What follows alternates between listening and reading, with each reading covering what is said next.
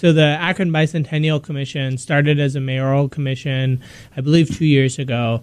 And, 2025 is going to be Akron's Bicentennial. And so it's important that we really get started. As we looked at this, we wanted to kind of spin it out and have it become its own nonprofit. Not so the city is going to wash its hands of it, or the city's going to be really involved, but every organization in the city should be really involved. And so, we kind of went through a process, and one of the people I suggested that we look at was Mark Greer, and who I ran against in this past election.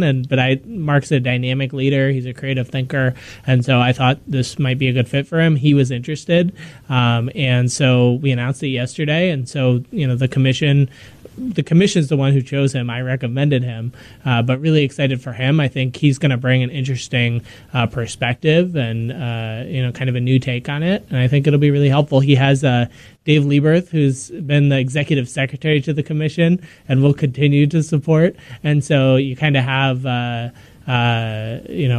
whole array of folks, and the commission's a group of wonderful people as well. So I'm really excited about that.